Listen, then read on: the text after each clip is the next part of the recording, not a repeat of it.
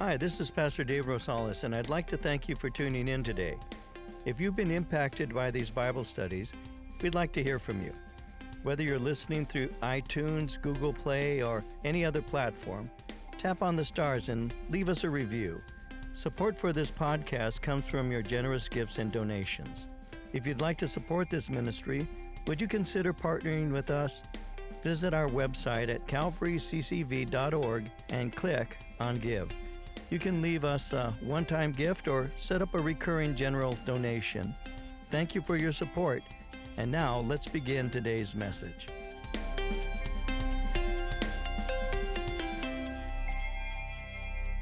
We're going to be looking today at Ephesians chapter 5, verses 1 through 7. And so what I'll do is I'll begin reading here at verse 1. I'll read verses 1 and 2, give you as I normally do, a prolonged introduction, lay a groundwork for you, and then we'll move into the verses before us, and we're only going to cover up to verse 7. And the reason, part of that reason is because on the 25th of this month, a couple of weeks from now, I have a surgery scheduled where they're going to be giving me a brain transplant. I'm looking forward to it very much. It's about time. Actually, I have to have a surgery on my left eye, and so I have a cataract, and it's gotten to the point where I'm not real comfortable driving at night because my right eye has glaucoma, and so I'm kind of flying blind. Marie's been having a great time with me. It's, by the time she gets home, her hair is straight out like this. She looks like Bride of Frankenstein. But I will be having to take a couple of days off. And they had the surgery, the closest surgery time that they could give to me is on a Wednesday. And so we'll have a wonderful guest speaker and all of that. But I will be planning on, unless something happens between now and then, having surgery on the 25th of this month. Just letting you know. Hopefully I'll be able to be back soon after that. As a matter of fact, I should be able to be back within a couple of days, but I can't that day. So there, I said it. So let's begin reading together. Ephesians chapter 5, verses 1 and 2. Paul writes, "Therefore, be imitators of God as dear, as beloved children, and walk in love, as Christ also has loved us and given himself for us, an offering and a sacrifice to God for a sweet-smelling aroma." So we're looking at, since chapter 4, what has been called the walk of a believer. I mentioned to you that when we began to look in chapter 4 at the believer's walk, that the word walk speaks of a lifestyle.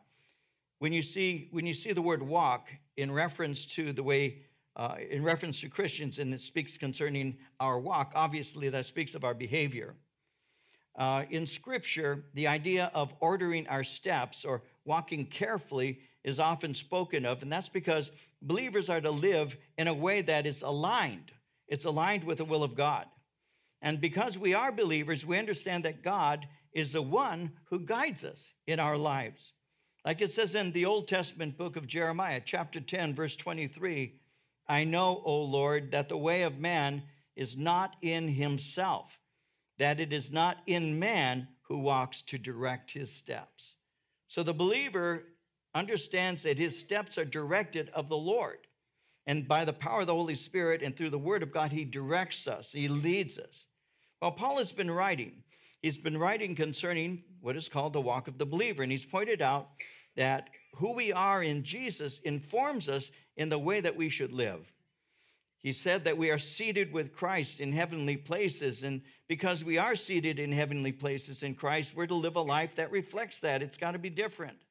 You see, before we were saved, we walked according to the course of this world, and that's because we were captives, he has said, of Satan and disobedient to the things of God. He had said in chapter 2, verse 2 of Ephesians, he said, "You once walked according to the course of this world, according to the prince of the power of the air, the spirit that now works in the sons of disobedience."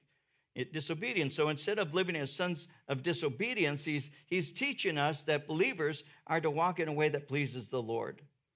Now, when he was writing to the Thessalonians in 1 Thessalonians chapter 4, verse 1, this is what he said to them.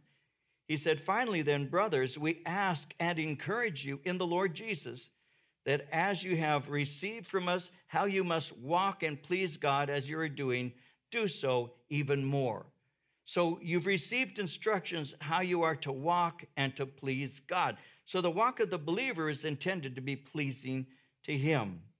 Now, to please God refers to the idea of willing service to God. Not only willing service to God, but also willing service to others. It pleases God when instead of serving ourselves, the Bible teaches that we actually enjoy serving him as well as serving other people. And because we desire to please God, believers will have a different kind of life. So Paul had gone on here in the book of Ephesians to give identifying marks of the one who is walking with God. He had said in chapter 2, verse 10, that the believer, because who they are in Christ, will walk in good works. In Ephesians chapter 4, verse 1, he said the believer, because of who he is, walks worthy of the calling. Now in 2 Timothy chapter 1, verse 9, it says that he saved us and called us with a holy calling, not according to our works, but according to his own purpose and grace, which was given to us in Christ Jesus before time began. So we're walking worthy of the calling, which is a holy calling that produces a holy life. When he spoke in chapter 4, verse 17 concerning this, he said, we are not to walk in the futility of our minds. That's because we once were in spiritual darkness. We were living in an imaginary reality, but God had illuminated us, and we no longer are walking in darkness. Like it says in 2 Samuel 22:29, where it says, you are my lamp, O Lord, and the Lord illumines my darkness. So we no longer walk in the futility of our minds in an imaginary reality. As we continue on in Ephesians 5, you'll see in verse 8 that believers are light in the Lord. And so he says, so walk as children of light. Again, we who once lived in darkness are now children of light. And Philippians 2:15 says that you may become blameless and harmless children of God without fault in the midst of a crooked and perverse generation, among whom you shine as lights in the world. So God's calling to us in our walk is to actually illuminate, to walk in his light and to actually expose by our lifestyles. And we'll see this as we continue through chapter 5. We illumine, we reveal, we actually are able to expose the works of darkness by the life that we live. When we get to verse 15, chapter 5, verse 15 of Ephesians tells us we walk, and this is an interesting word. I don't know if you used this word today. I didn't. I'll use it right now. Circumspectly. Most of us didn't walk up to somebody this morning saying, I'm going to get a cup of coffee. And by the way, are you walking circumspectly? That's not a word that we use very often. But when you use that word, and again, when we finally get there next week, hopefully, the word circumspectly is an interesting word. It actually speaks of being on the alert, walking carefully, being aware of your surroundings. You're walking aware of those things. You're alert, but you're also walking in an accurate fashion. You're aware of dangers. So you live properly and you live wisely. We'll look at that next time we're together. Well, here in chapter 5, verse 1, as we just read, we are commanded to be imitators of God. And we're to, notice what he says, we're to, in verse 2, walk in love. And so we'll be looking at that today. In chapter 4, Paul described the life of a real Christian, a genuine believer. In chapter 4, he said we walk in humility. He said we walk in gentleness. We walk in long-suffering. He said Christians lovingly bear with one another. Christians do our best to keep the unity of the Spirit in the bond of peace. In chapter 4, he said, remember, you are united, both Jew and Gentile, in Christ, and therefore you're one. So exercise your spiritual gifts. And through proper teaching, you are being equipped for works of service. He said, avoid false teachings, speak the truth, but do so in love. As we looked at that chapter, he said, we are part of the body of Christ. And because we are equipped by the Word of God and the Spirit of God, we're to do our share. He said, we've been taught the truth because the truth is in Jesus Christ. And because we've been taught the truth, it's changed the way that we live. So we put off the old man. We're renewed in the Spirit. We've been created in true righteousness, created in true holiness. That's changed our lives. We no longer lie to one another. We no longer give in to improper anger. He said we no longer steal. The way that we speak has also been transformed. We don't use profanity. We don't use improper speech. We don't use sexual innuendo. Instead, we speak words of edification. We impart grace to one another. And this grace that fills our lives makes it possible to share the gospel with others. In Colossians 4, verse 6, he said it like this: let your conversation, speaking of your way of life, be always full of grace, seasoned with salt, so that you may know how to answer everyone. So instead of bitterness that leads to malice, believers put on kindness. We become tenderhearted. We begin to forgive one another, and that's because God in Christ has forgiven us. All of this goes into the introduction of chapter 5, verse 1, because as he has been sharing all of these things, he has now come to this point where he says in verse 1 of chapter 5, therefore, because in light of all of these things, therefore, be imitators of God as dear children. Since God has forgiven us of all of our sins, we are to imitate him. When he says be imitators, that word imitator in the original language actually speaks of someone who mimics. It speaks of imitating his actions, mimic his actions, mirror his actions, his speech, and his motivations. Now, sometimes our kids reveal the depth of their love for us when they say things to us that have a personal content. I think that as a father, any father in this room, or perhaps as a mother, any mother in this room, would be blessed if your son approaches you one day and says to you, Dad, I want to be just like you. Now, if your son walks up to mom and says, I want to be just like you, you got a problem. But if he comes and says, Daddy, I want to be just like you, that's a good thing, right? That's a good thing. Dad, I want to be like you. But I think most of us as fathers would probably respond with joy that perhaps I've impacted my son. But I've always been the one who says, I don't want you as good as me. I want you better than me, because that's what a father's heart for a child should be. Don't be like me, be better. And if the little girl approaches Mama and says, Mama, I want to be just like you, that's a compliment.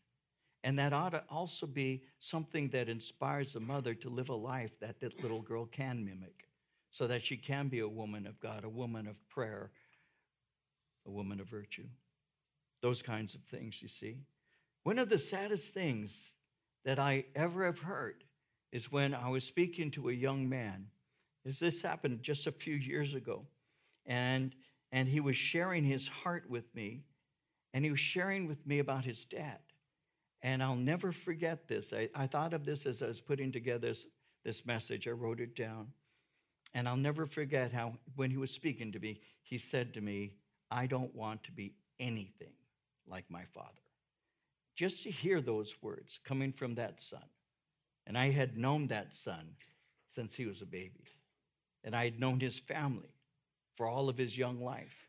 And then for him to say to me on the phone, I want you to know that I don't want to be anything like my father. That was one of the saddest things that I think I've ever heard. Because a son ought to want to be like the father. The father ought to be the kind of father that makes the son want to be like him. Well, Paul is saying to us, God is your father. And as his children, imitate your father. Be like him. He says, be imitators of God, mimics of God, as dear children. He's your father. Imitate him. And what is the chief characteristic? Well, in verse 2, he says, walk in love, as Christ also has loved us and given himself for us, an offering and a sacrifice to God for a sweet-smelling aroma. So he says, as those who are imitating their father, walk in love. And so he speaks concerning that chief characteristic of God. You know, he who loves not knows not God, John said in 1 John 4, for God is love. So that's one of those statements concerning God that is very direct and very open. Be like God. Why? God is love. And so when he says walk in love, he's simply saying be like your Father who is love. And what is the chief characteristic of love as he's speaking here? Notice he says, as Christ has loved us and has given himself an offering and a sacrifice to God for a sweet smelling aroma. What is the chief element or characteristic of love as is described in this verse? Sacrifice. Sacrifice. He says Jesus gave himself as an offering and sacrifice. When he speaks of offering, normally the word offering in the Old Testament would be speaking of the different offerings that were made in sacrifices and all. And normally offering is used speaking of a grain offering, and grain was given as a gift in what is called a peace offering. It represented reconciliation between a sinner and God. And so he speaks concerning an offering that Jesus made, a reconciliatory offering, but he also speaks of sacrifice. And the word sacrifice normally speaks of animal sacrifice, and that would refer to his death for us. In John 10, 17 and 18, Jesus said it like this. He said, the reason my Father loves me is that I laid down my life only to take it up again. No one takes it from me, but I lay it down of my own accord. I have authority to lay it down and authority to take it up again. This command I received from my Father. Sacrifice. Give yourself in a way that's reconciliatory. Give yourself in a way that's sacrificial. So as imitators of God, and we walk in love, and Jesus is our example, Christ loved us and gave himself for us, well, that would simply mean loving God and loving others contains sacrifice and service. Loving God and loving others is shown by carrying acts of sacrifice. We're cleansed sinners. God saved us. And when we understand his sacrifice, and this is a very important point, when we understand his sacrifice for us, then we're able to forgive and care for others. A lot of times, people will say, and I said this recently, people will say, I forgive you, I'm not going to forget, which is another way of saying I really don't forgive you. It's just another way of saying that. Now, sometimes I think that it's wise for us to remember, not in a mean way, mean-spirited way, collecting things so we can point our finger. There's a wisdom in remembering what was done, but there's not a wisdom in still charging that person for offending us. If that person said, forgive me, I was wrong, then we're to forgive them, right? Now, Jesus shows us how to do that. Jesus took upon himself our sin, and he, on that cross, was saying, Father, forgive them, for they know not what they do. And so when we come to understand his sacrifice for us, then we learn how to sacrifice for others. And we don't take grace and we don't take his salvation lightly. We are cleansed sinners. And our lives reveal that we understand what it cost him to save us. And when we do understand that, it actually provokes us to care about other people, especially being aware of the way that we live so that we don't stumble them. One of the scriptures that says this is found in Galatians 5:13. It says, brethren, you have been called to liberty. Only do not use not liberty for an occasion to the flesh, but by love serve one another. So if we imitate God and walk in love, our lives are to be a willing sacrifice. That demonstrates that we are Christians. So he's speaking about walking in love. How is love demonstrated? Verse 3. Interesting how this ties together with what he has just said, because verse 3 begins and says, but fornication and all uncleanness or covetousness, let it not even be named among you as is fitting for saints. Neither filthiness, nor foolish talking, nor coarse jesting, which are not fitting, but rather giving of thanks. For this you know, that no fornicator, unclean person, nor covetous man, who's an idolater, has any inheritance in the kingdom of Christ and God. Let no one deceive you with empty words. For because of these things, the wrath of God comes upon the sons of disobedience. Therefore, do not be partakers with them. Here we go. This is very practical. Hopefully, I can help us all to see it that way. Notice he begins in verse 3, fornication, uncleanness, covetousness, let it not even be named among you as is fitting for saints. Let's look at this a little bit at a time. Well, if Christ's love is our model, if we're imitators of God, and the model of Christ of sacrifice becomes part of the way we express ourselves, serving and sacrifice, then there are certain things we won't do. We aren't going to take advantage of somebody else. We're not going to use somebody else for our own pleasure. We're not going to do things that God has forbidden us to do, and we're not going to destroy fellowship, and we're not going to destroy people's lives because we desire something with them that was forbidden by God. Fornication, uncleanness, and covetousness is not even to be named amongst us. So if Christ's love is our model, we're not going to use the world's model of love.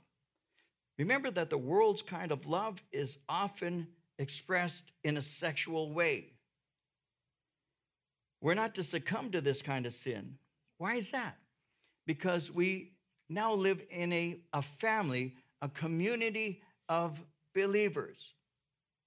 And this community of believers has been called a holy community because the God that we worship is a holy God.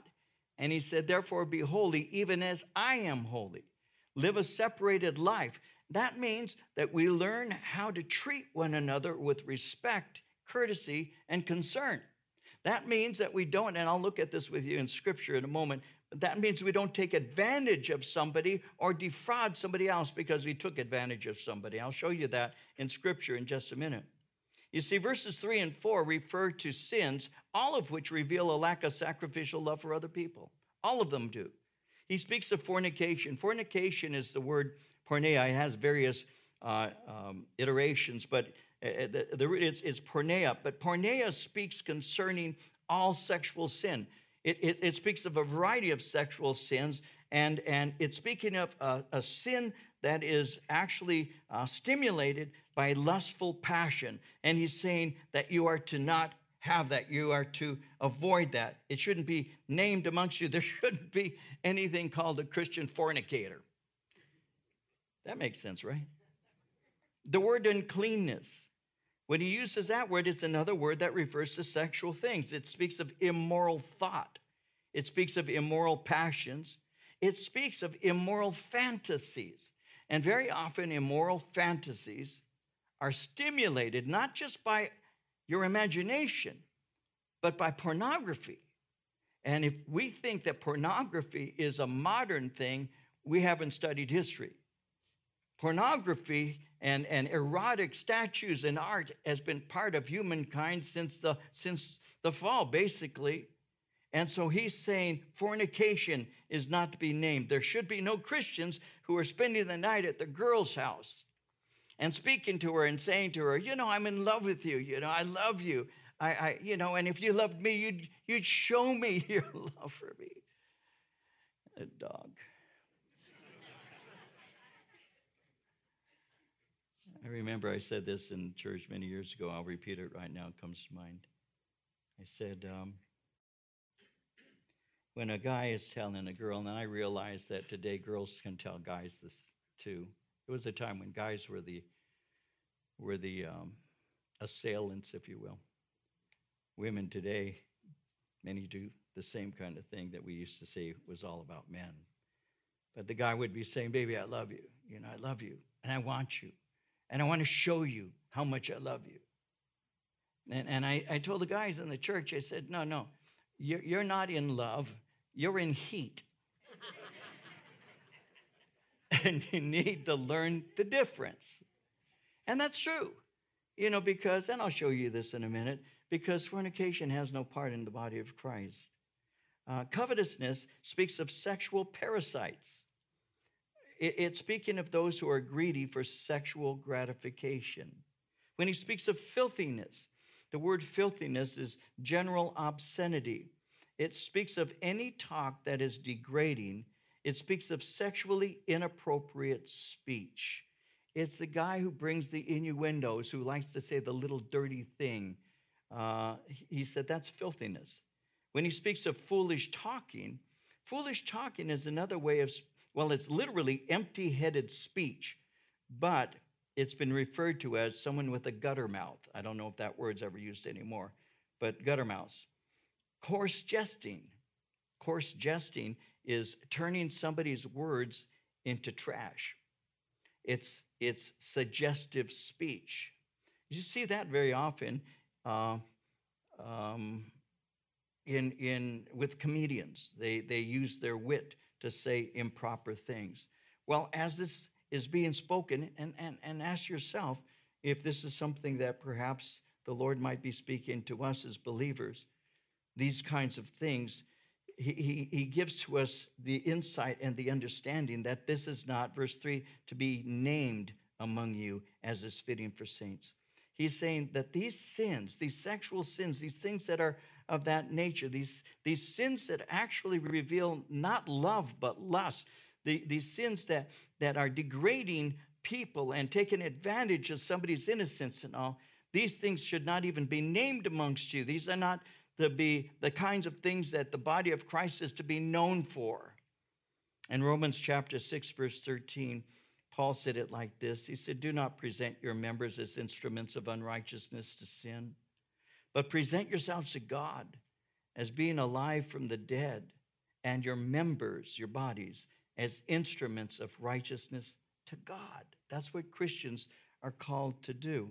One of my favorite passages that deals with this kind of thing is found in 1 Thessalonians chapter 4, verses 3 through 8. Listen to what Paul says.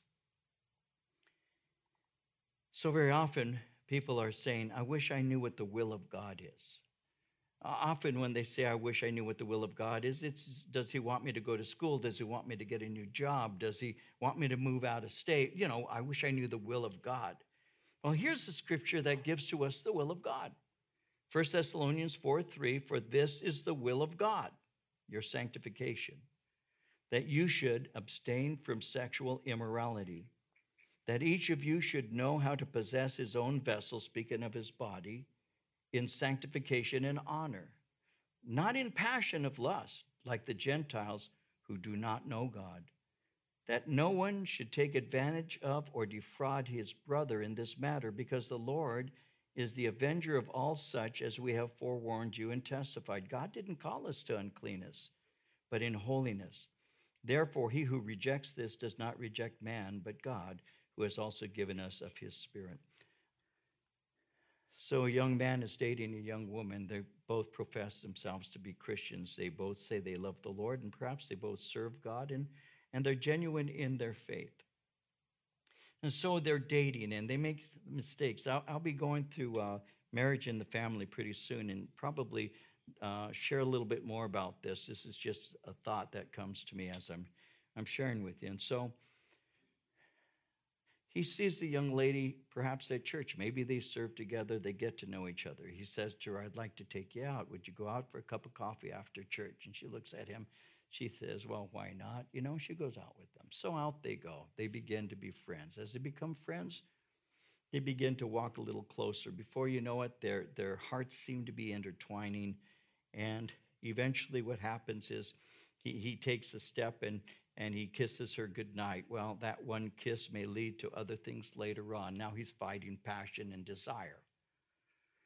As he's fighting the passion and desire, because he's a believer, he begins to think of himself as being incapable of fighting off these desires, and I can't stop myself. And before you know it, he's convinced her that because they love one another, and after all, there was no marriage license in Scripture. You know, love is true love. You don't need to have a pastor perform a ceremony. We can say before God our vows, and we can have relationship. Why can't we?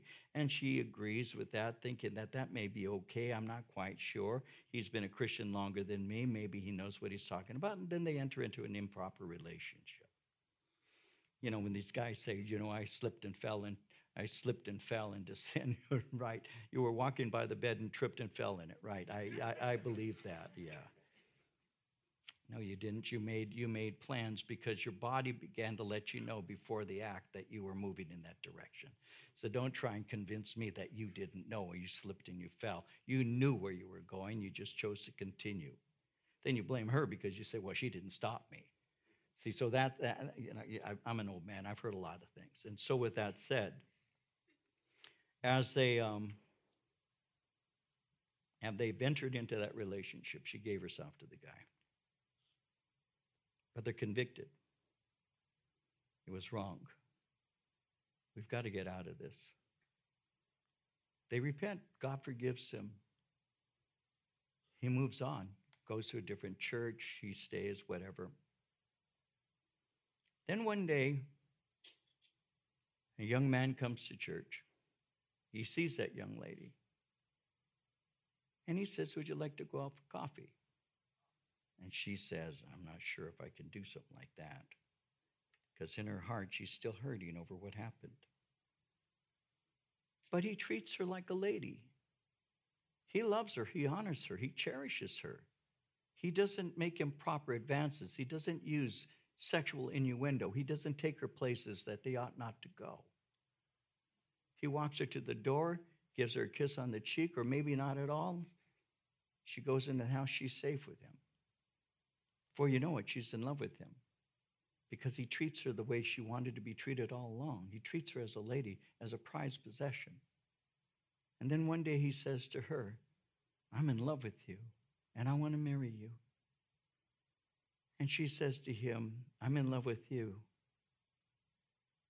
Do you have anything you need to share with me that will help me to understand where we're at together now? And the young lady says, well, I had another guy in my life. This is what happened.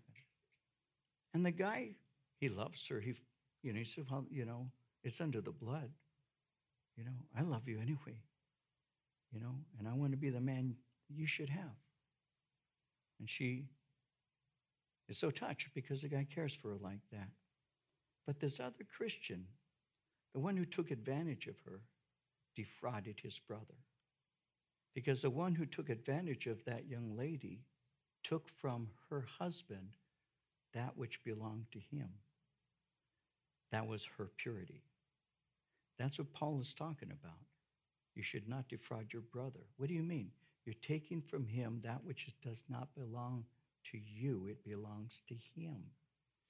And when you have an improper relationship, you're taking from the people who should be the one flesh, and you're interfering in the work God wants to do in that relationship, because the sin that was performed is forgiven, but sometimes the scars stay for a long time. Now, some women don't have scars, and some men don't either, because they say, praise God, I've been washed, and bless the Lord. But others have a tender heart and a tender spirit. It's one of the reasons why Christians should not take advantage of other Christians. That's one of the reasons why a husband, a young man, should be very careful in his dating relationship, as well as the young lady. My sister-in-law, Patty, Marie's sister, Patty met a young man and brought him to this church. He gave his heart to the Lord. I don't remember if he gave his heart here or had given his heart to Christ, and she brought him to church. But Patty's not just my sister-in-law. Patty's, to me, my sister. I mean, I love her like my own blood. I love her. She's very dear to me. And Patty was speaking to me, and she had grown to love this man, and she told me she wanted to marry him. He had asked her to get married, and as we were talking, she shared something that I was able to share on their wedding day, and it was this. In their entire dating relationship, they never kissed. The first kiss that she ever had from Matthew was when he kissed her, and I had pronounced them husband and wife. You may kiss your bride. And I said, briefly.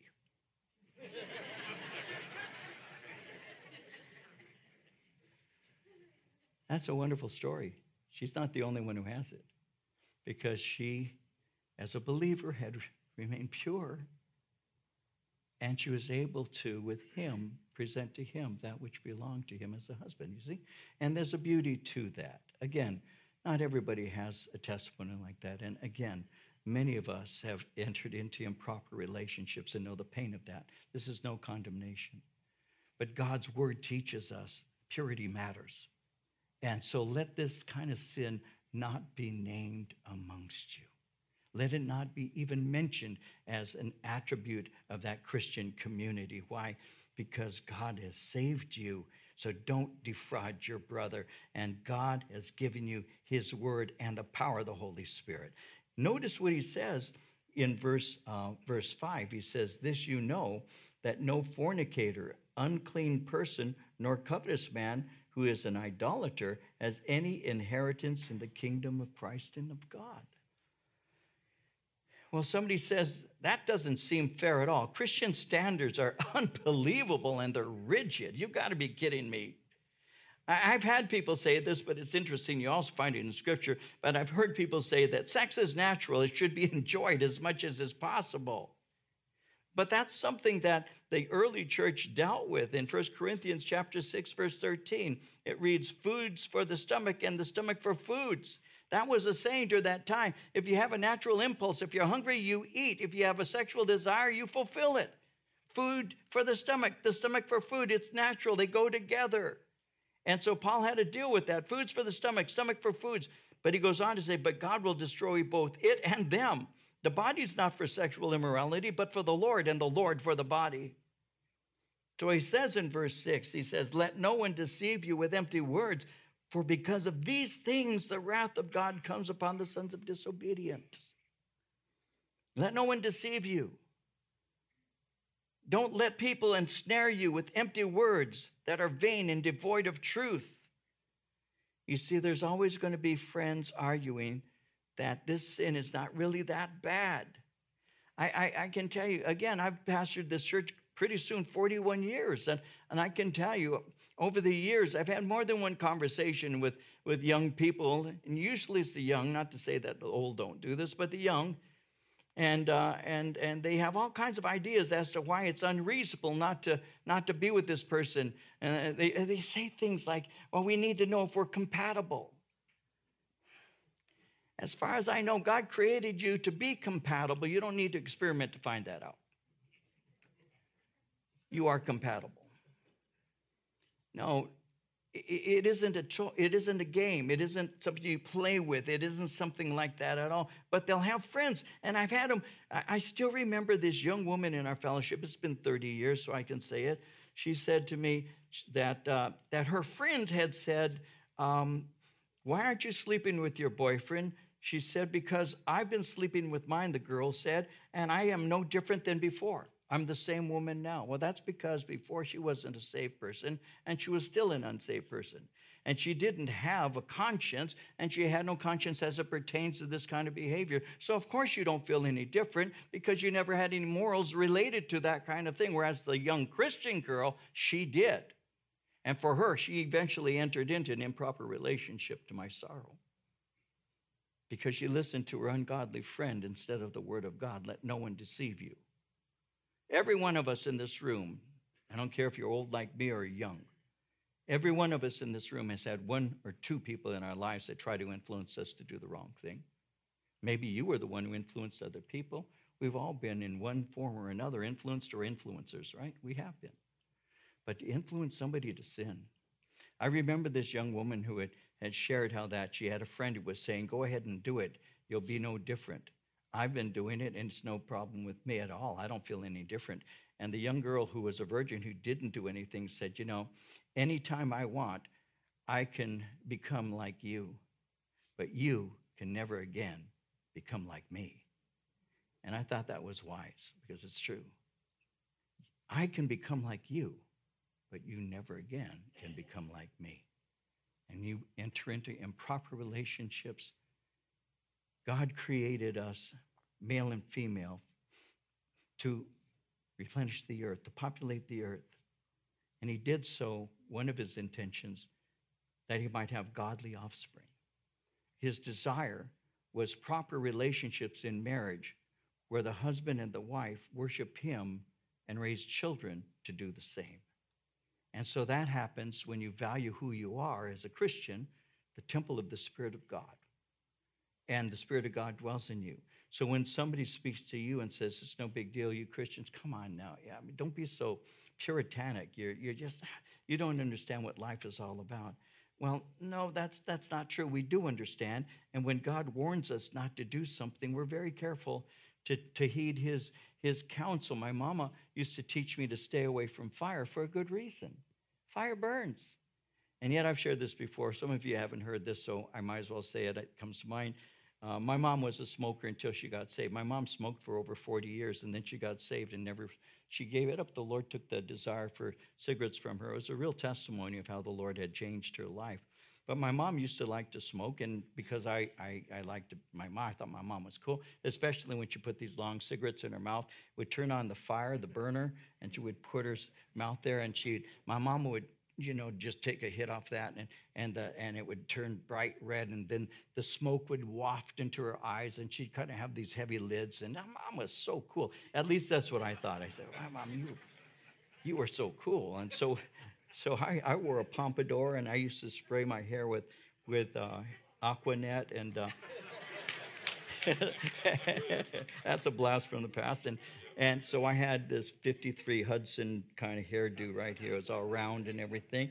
And I had this cigarette, and I turned on that burner because I smoked, and I turned on the burner, and it caught my hair on fire. I'll never, it just went up like that. I had the first afro in Norwalk. It just went like that. So I learned at an early age that my mom was not trying to make my life hard. She was trying to protect me from something stupid. And so when God says to us, don't do this, it's not because he's making our life difficult. It's because he's preserving us from pain. It's because he wants us to be like him. Somebody once asked me, they actually said this to me. I was on the phone with them. They were speaking, and she said this. She said, my friends say that the blasphemy of the Holy Spirit is the unpardonable sin. And because the blasphemy of the Spirit is the unpardonable sin, that means I can live, this is an actual conversation, that means I can live with my boyfriend and still go to heaven. Because I'm not blaspheming the Holy Spirit. I'm only sleeping with him. Well, someone who continues in sexual sin is revealing something about their spiritual state. In 1 John 3, 9 and 10, John said it like this. He said, no one who is born of God will continue to sin because God's seed remains in them. They cannot go on sinning because they've been born of God. This is how we know who the children of God are and who the children of the devil are. Anyone who does not do what is right is not God's child, nor is anyone who does not love their brother and sister.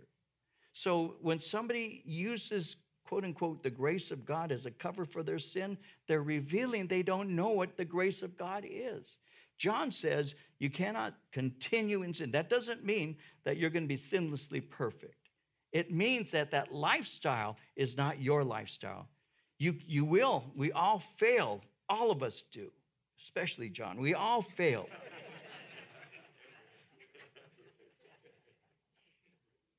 But we don't live in that way. That isn't the way we are. We don't live that way. We repent, we sorrow, we ask God for forgiveness. He repairs us, restores us, moves us on. But somebody who sins with no sense of it being wrong, John says, is revealing they don't know the Lord.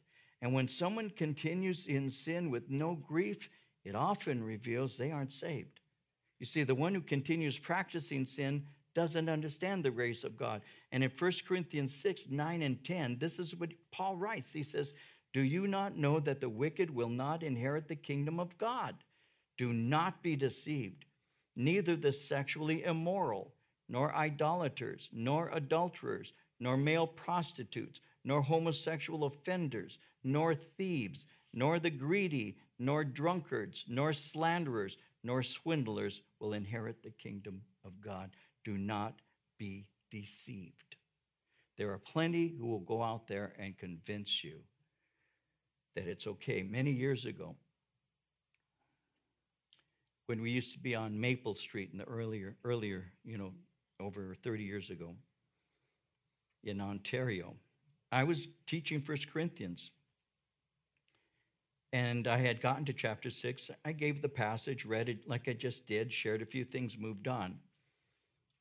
I got into a conversation a couple weeks later with a young woman who approached me, and this is what she told me. I'll never forget our conversation. She said, Pastor David, she said, I was in the Bible study for the very first time going to church, and I came with my girlfriend. She was a lesbian. She said, I came with my girlfriend. She said, as you read that passage, I sat there and I listened to what was read and the explanation. And so we went home. We were living together. She says, we went home. And I said, did you hear what the Bible says concerning our relationship? And her girlfriend said to her, oh, that's his opinion. That's what he's thinking. That's outdated. That stuff doesn't pertain to today. But this young lady began to think, and she read it again. She said, I read it.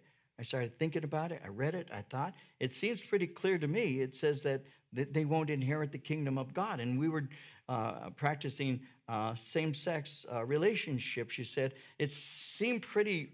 She says, I want you to know what I did. I said, what did you do? She says, I gave my heart to Christ, and I moved out of the house because I want to follow Jesus Christ, because I don't want to be deceived.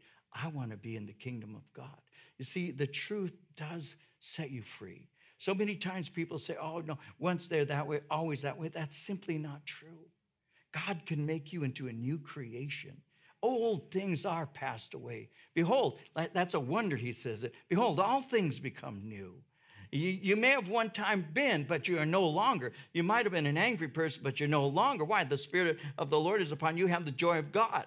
You were an alcoholic at one time, but no longer. Why is that? Because you're not drunk with wine. There's excess in that, but you're filled with the Holy Spirit. And I don't need that anymore. You must have been, one time you were filled with hate. You were a violent person, but now you have peace and joy. Why? Because God made you into an entirely new person. See, that's what the gospel does. And that's why we have to be careful not to be deceived. God can change any life. He can. When you yield to him, remember this, your spiritual advisor is not always your pastor. It may not even be your parent. Your spiritual advisor often is a podcast influencer, or it's your best friend. So be careful who you allow to influence you in your life.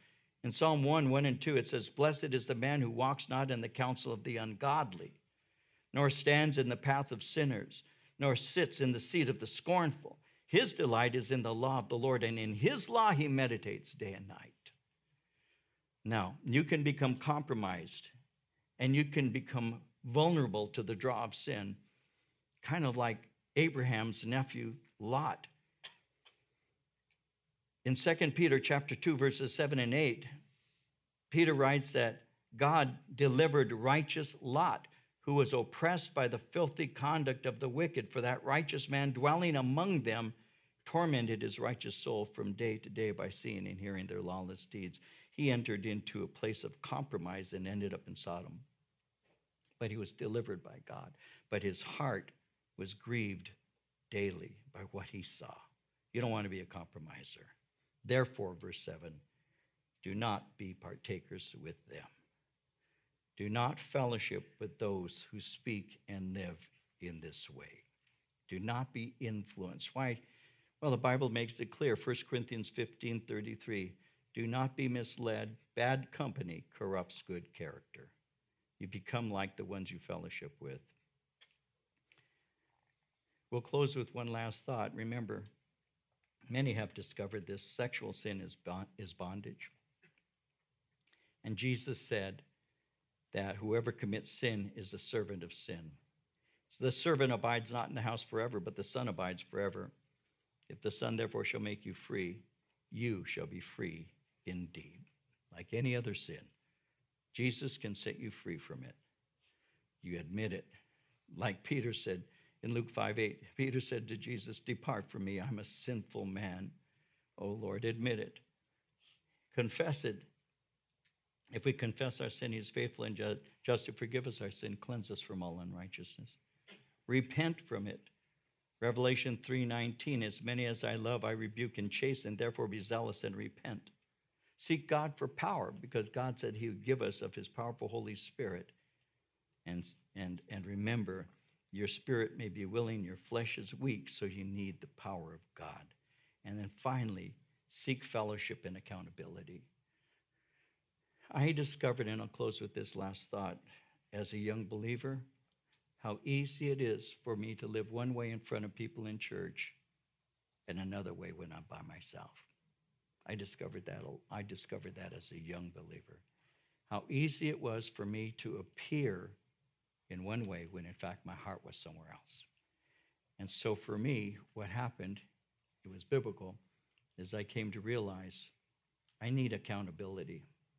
I need somebody in my life, a friend or a brother, who I can be honest with, that I can say, I'm dealing with something, I need your prayers. One of the things that I think many people in churches like this, one of the things that they deal with is the fact that they isolate themselves, and when they isolate themselves, they're more prone to fall and to fail. Get involved. Get in a group. Become part of the women's group. Become part of the men's group. Serve the Lord. Have fellowship with men. Develop relationships. I am telling you, and I wish I could tell you more about it, but I'll tell you this. It was when I began to develop relationships with the fellas, with the guys, that I could be real with and honest with, that I could say, this is where I'm at, please pray for me, that my life took a turn for the better. When I was alone, I could hide things. But when I had friends I was accountable to, I couldn't. And that helped me to develop the self-discipline that was necessary for me to be able to walk with the Lord and have integrity. Because integrity is often measured not by the things one does in front of somebody, but the things they do when they think no one's watching. And so for me, I have asked the Lord to help me to act as if people are watching me at all times. That my life is real, so I can have a real integrity, not just the facade or the appearance of it. Develop friendships. Develop prayer partners. Have somebody that you know in your life that you can call and say, listen, I don't want to go into details. I'm struggling. Can you pray for me? I am telling you, God has used that in my life. And all these years, for so many, I've been able to walk straight with him because I fear him, but I have loving brothers too. And the number one thing in my life is I want to be, and this is the truth, I'll close with this, that's the truth. I want to be the man this woman deserves, my wife deserves. She deserves the best man. I want to be that man.